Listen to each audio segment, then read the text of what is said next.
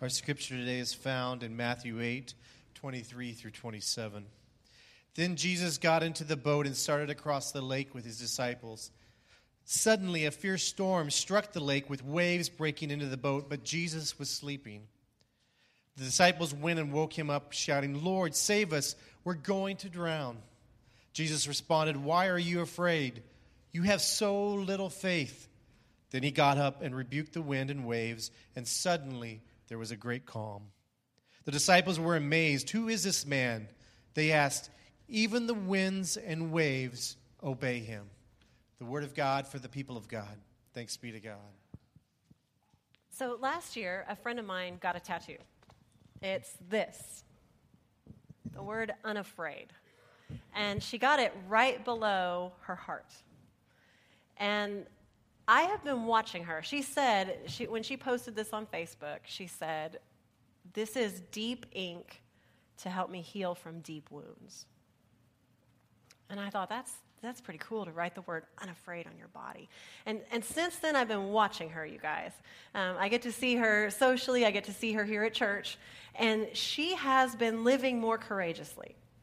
From small ways, like if she looks goofy, she'll still let you take her picture, to big ways like when I said, "Hey, can I put a picture of your tattoo up and show it to 350 people on Sunday?" She said, "I guess that's what it means to be unafraid," right? Unafraid. And I love and I am inspired by the change that I see coming over her life now that she has that word. She's making those intentional choices to be unafraid. And I keep thinking that's something we all need because all of us face fears. Every single one of us, don't we?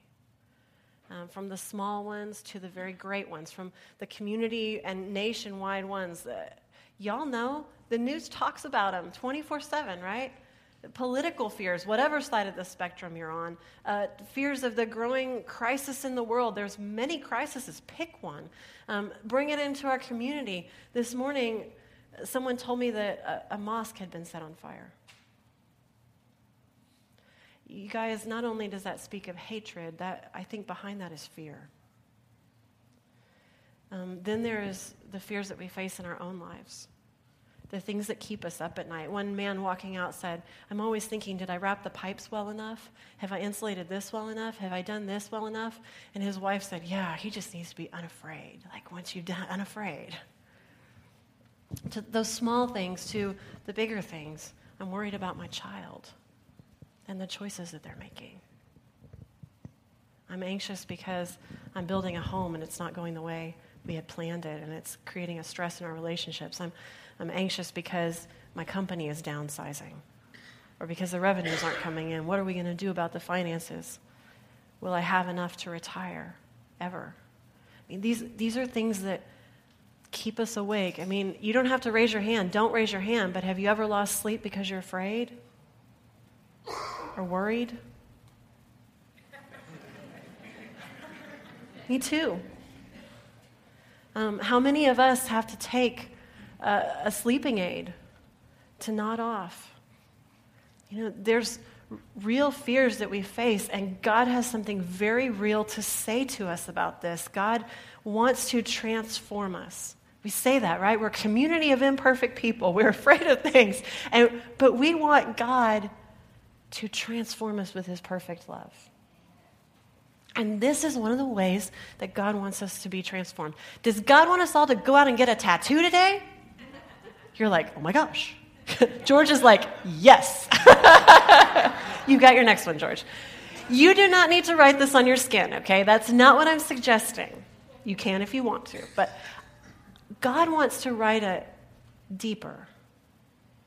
God wants to write the word unafraid across your heart, where it can never be taken away from you.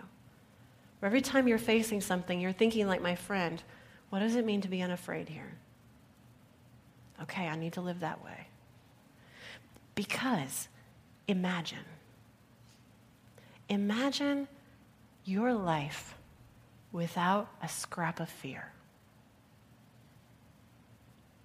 Imagine how well you would sleep tonight. Imagine the healing that would be yours. Imagine the things you would dare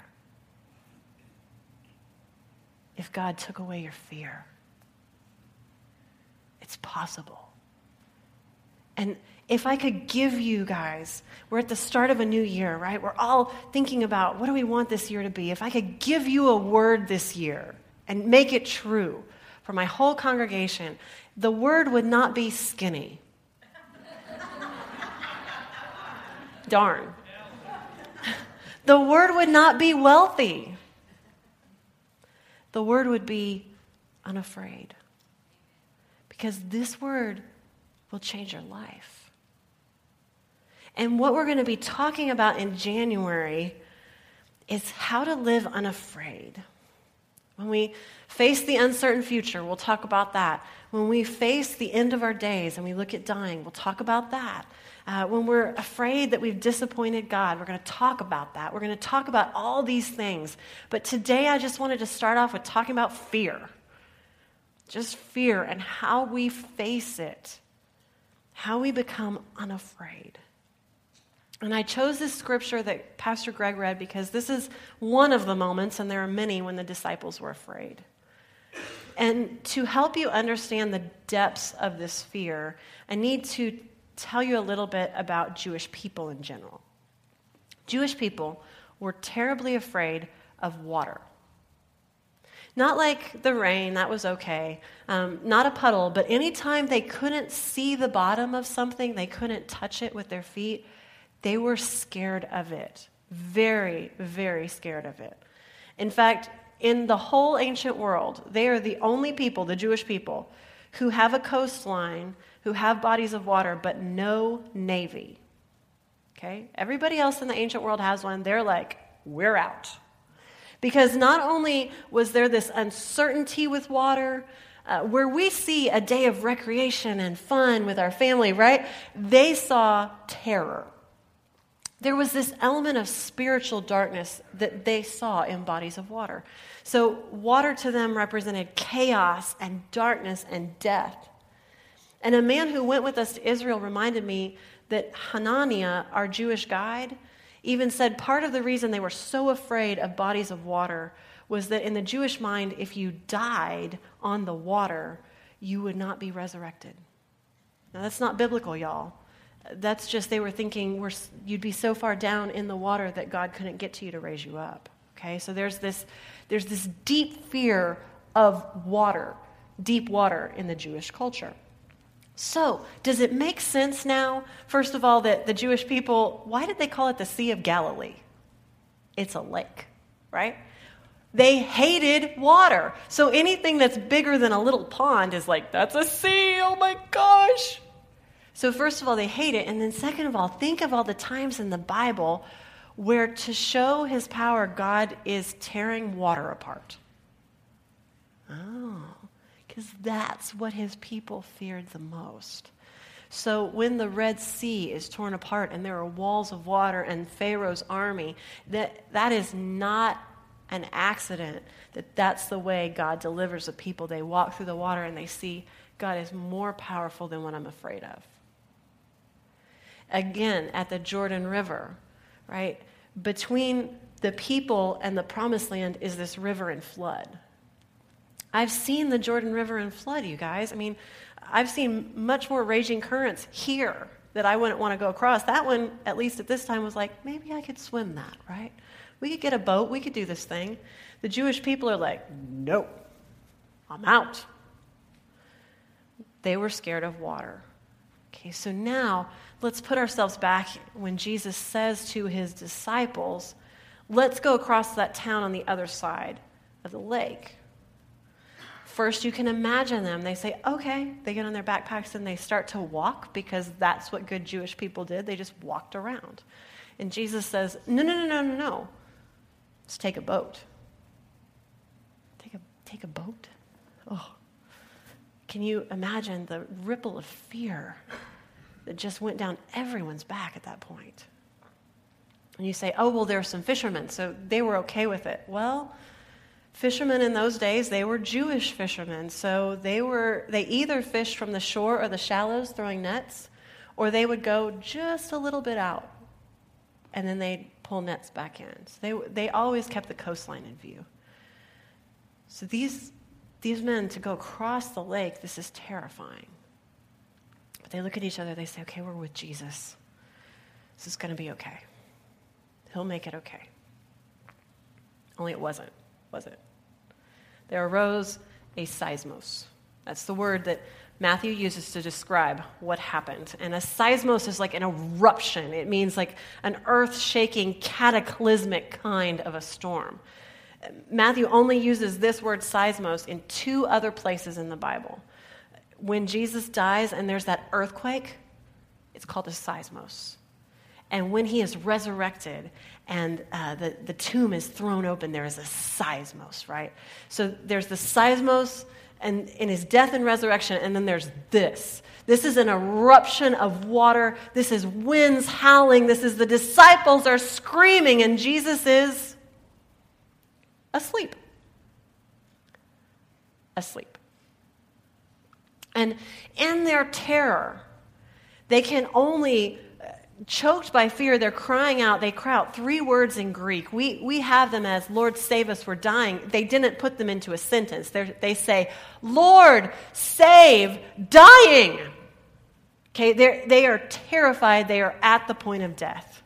The storm is going to sweep over them. This is how bad it is. Their worst fear, the teeth of the storm, and they cannot beat it. Jesus, as if to give us the utmost contrast to the fear of the disciples, is asleep. Okay, utterly unconcerned about the seismos going on. Now, we've talked about how we lose sleep, right? Jesus is giving us the example of where to look in those storms, and I want to come back to that. And I want to tell you about a time, I think sleep can actually be a witness. This is a strange thing, but bear with me.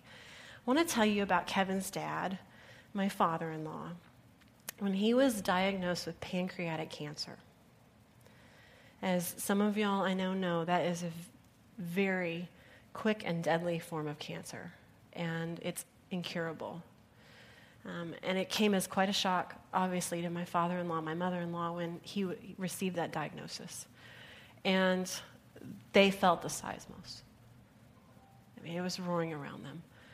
When you find out that you maybe have less than a year to live. And the first thing that the doctor did after he said, okay, well, we can try chemo and we can try this, and he said, okay, I'm going to get you a prescription for a sleeping pill because I think you're going to have a hard time sleeping now that you know about this. And my father-in-law said, I won't need it. And the doctor said, yeah, you're going to need it. Even if you slept really well before now, you're going to need it now because this is a really fearful thing to face. And Warren said, I won't need it.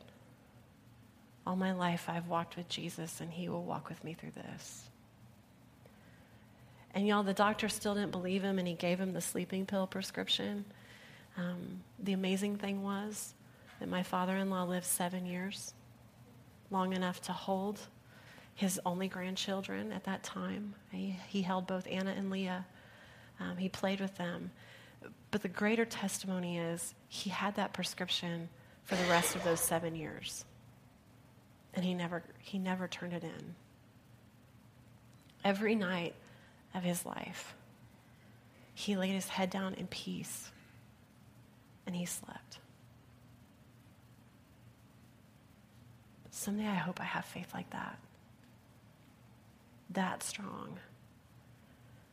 And he would talk to his kids and he would talk to anybody who would listen. He'd say, it's not a secret. I love Jesus. Jesus loves me, and whatever days I have are in his hands, and I trust him. His faith just drove fear out of his heart. He never needed a pill to sleep, my father-in-law. That's faith. And that's something that every single one of us, you and me, fellow followers of Christ, that kind of peace, that kind of unafraid spirit, that can be ours. How? Okay, right? How? Well, we need to do what Warren did. We need to fix our eyes on Jesus. You know, when the storm rose up against him, the storm of cancer, he didn't deny that it was there. It's just he knew Jesus was there with him.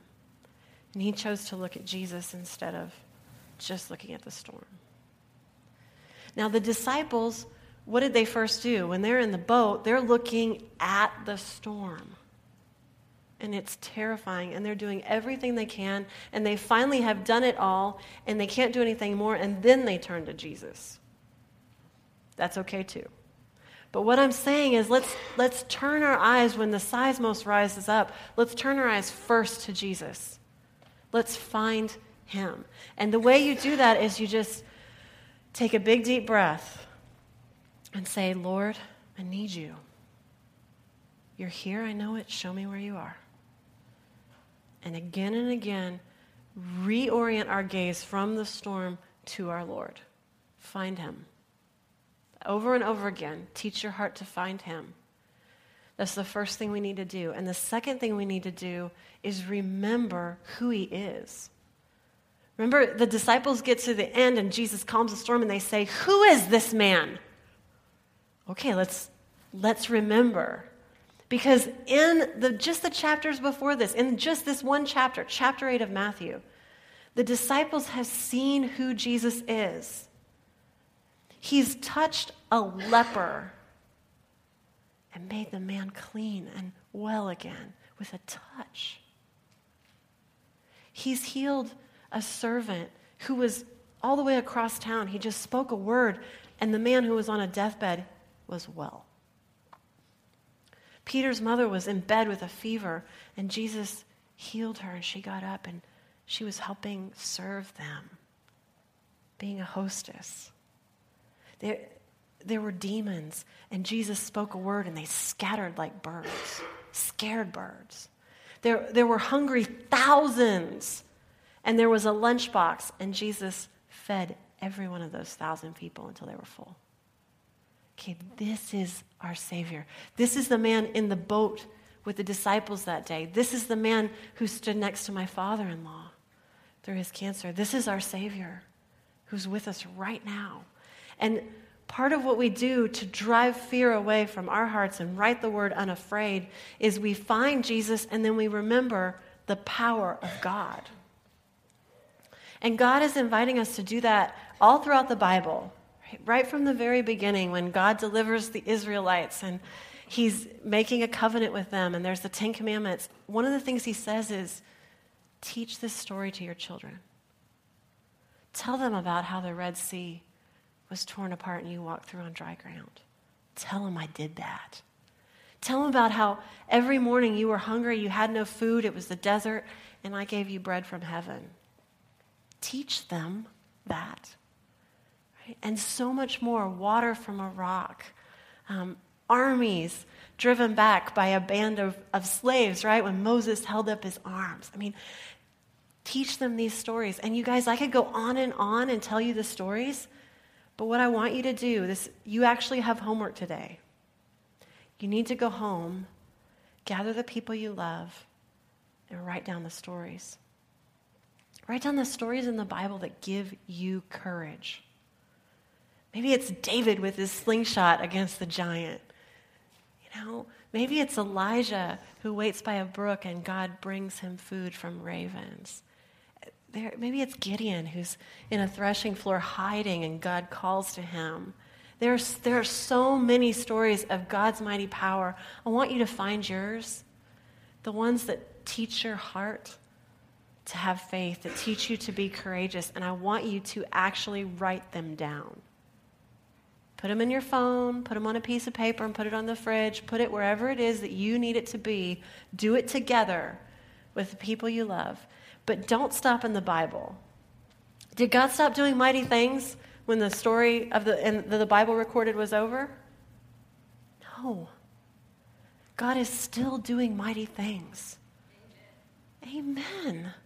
I look at y'all, and I can see in your faces, I know the stories of your lives, the stories that you've told me about what God is doing in your life. You won't have to look far. Write down the prayers that have been answered. Write down the doors that have been opened. Write down the things that you dared, that you never would have tried, but God was leading you. Write those down. And then look around for some friends. I see Alita smiling at me. When Alita became a Christian, one of the things that God gave her strength to do was quit smoking. And she told me just a few weeks ago that she's been smoke-free for 4 years, right? Write it down, right? Write down Alita. Write down my name. Write down the name of my son. The doctor said he was going to die. They said there was no way he was going to live.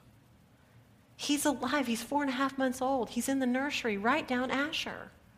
Right? Write down the story of DG and Tiffany. Tiffany, who was just up here. Tiffany, who's here right now. Who, for years, she and DG prayed for a child. Couldn't have one of their own.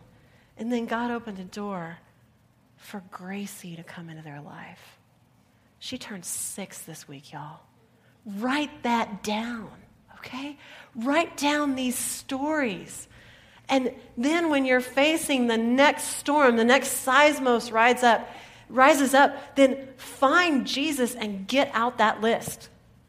And read through it and remind yourself, this is my God who can tear open a sea, who can help children to live, who can help quit smoke. He can do these things.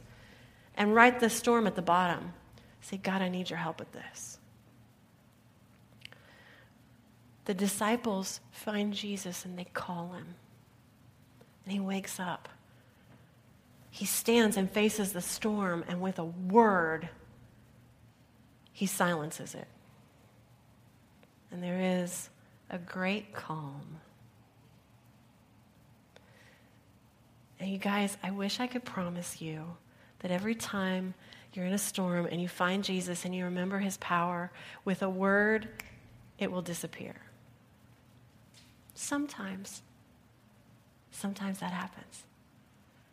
But what the disciples found was that day, as they allowed their faith to grow, as they continued to walk with Jesus, as they took the next step and the next step, is that what began as calm on the outside moved deeper and deeper within them. It wasn't the last storm they faced, that storm on the sea.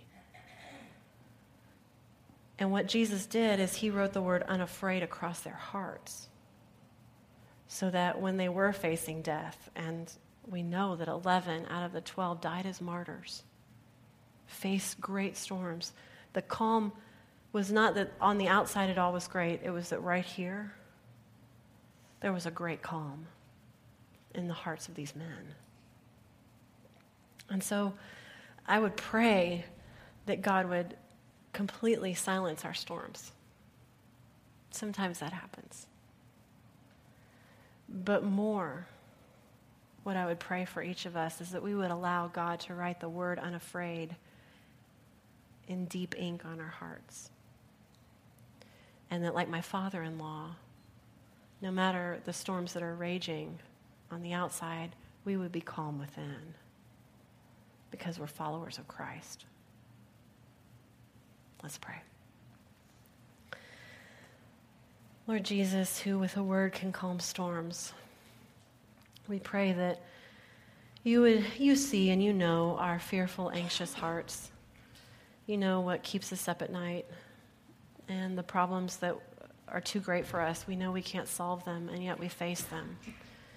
And we pray that we know that you are with us. We pray that you would help us know where you are in the midst of our storms, to find you, Lord, to remember your power and to keep our eyes on you. May you write the word unafraid deep within us. May that word transform our lives, give us courage as we face the uncertainties of this life. And I pray for each person here that we would hear that word as we go through this week, unafraid. And we would seek to follow you into that new future, a future without fear, a future that is ours because we believe in you. We ask this in Jesus' name. Amen.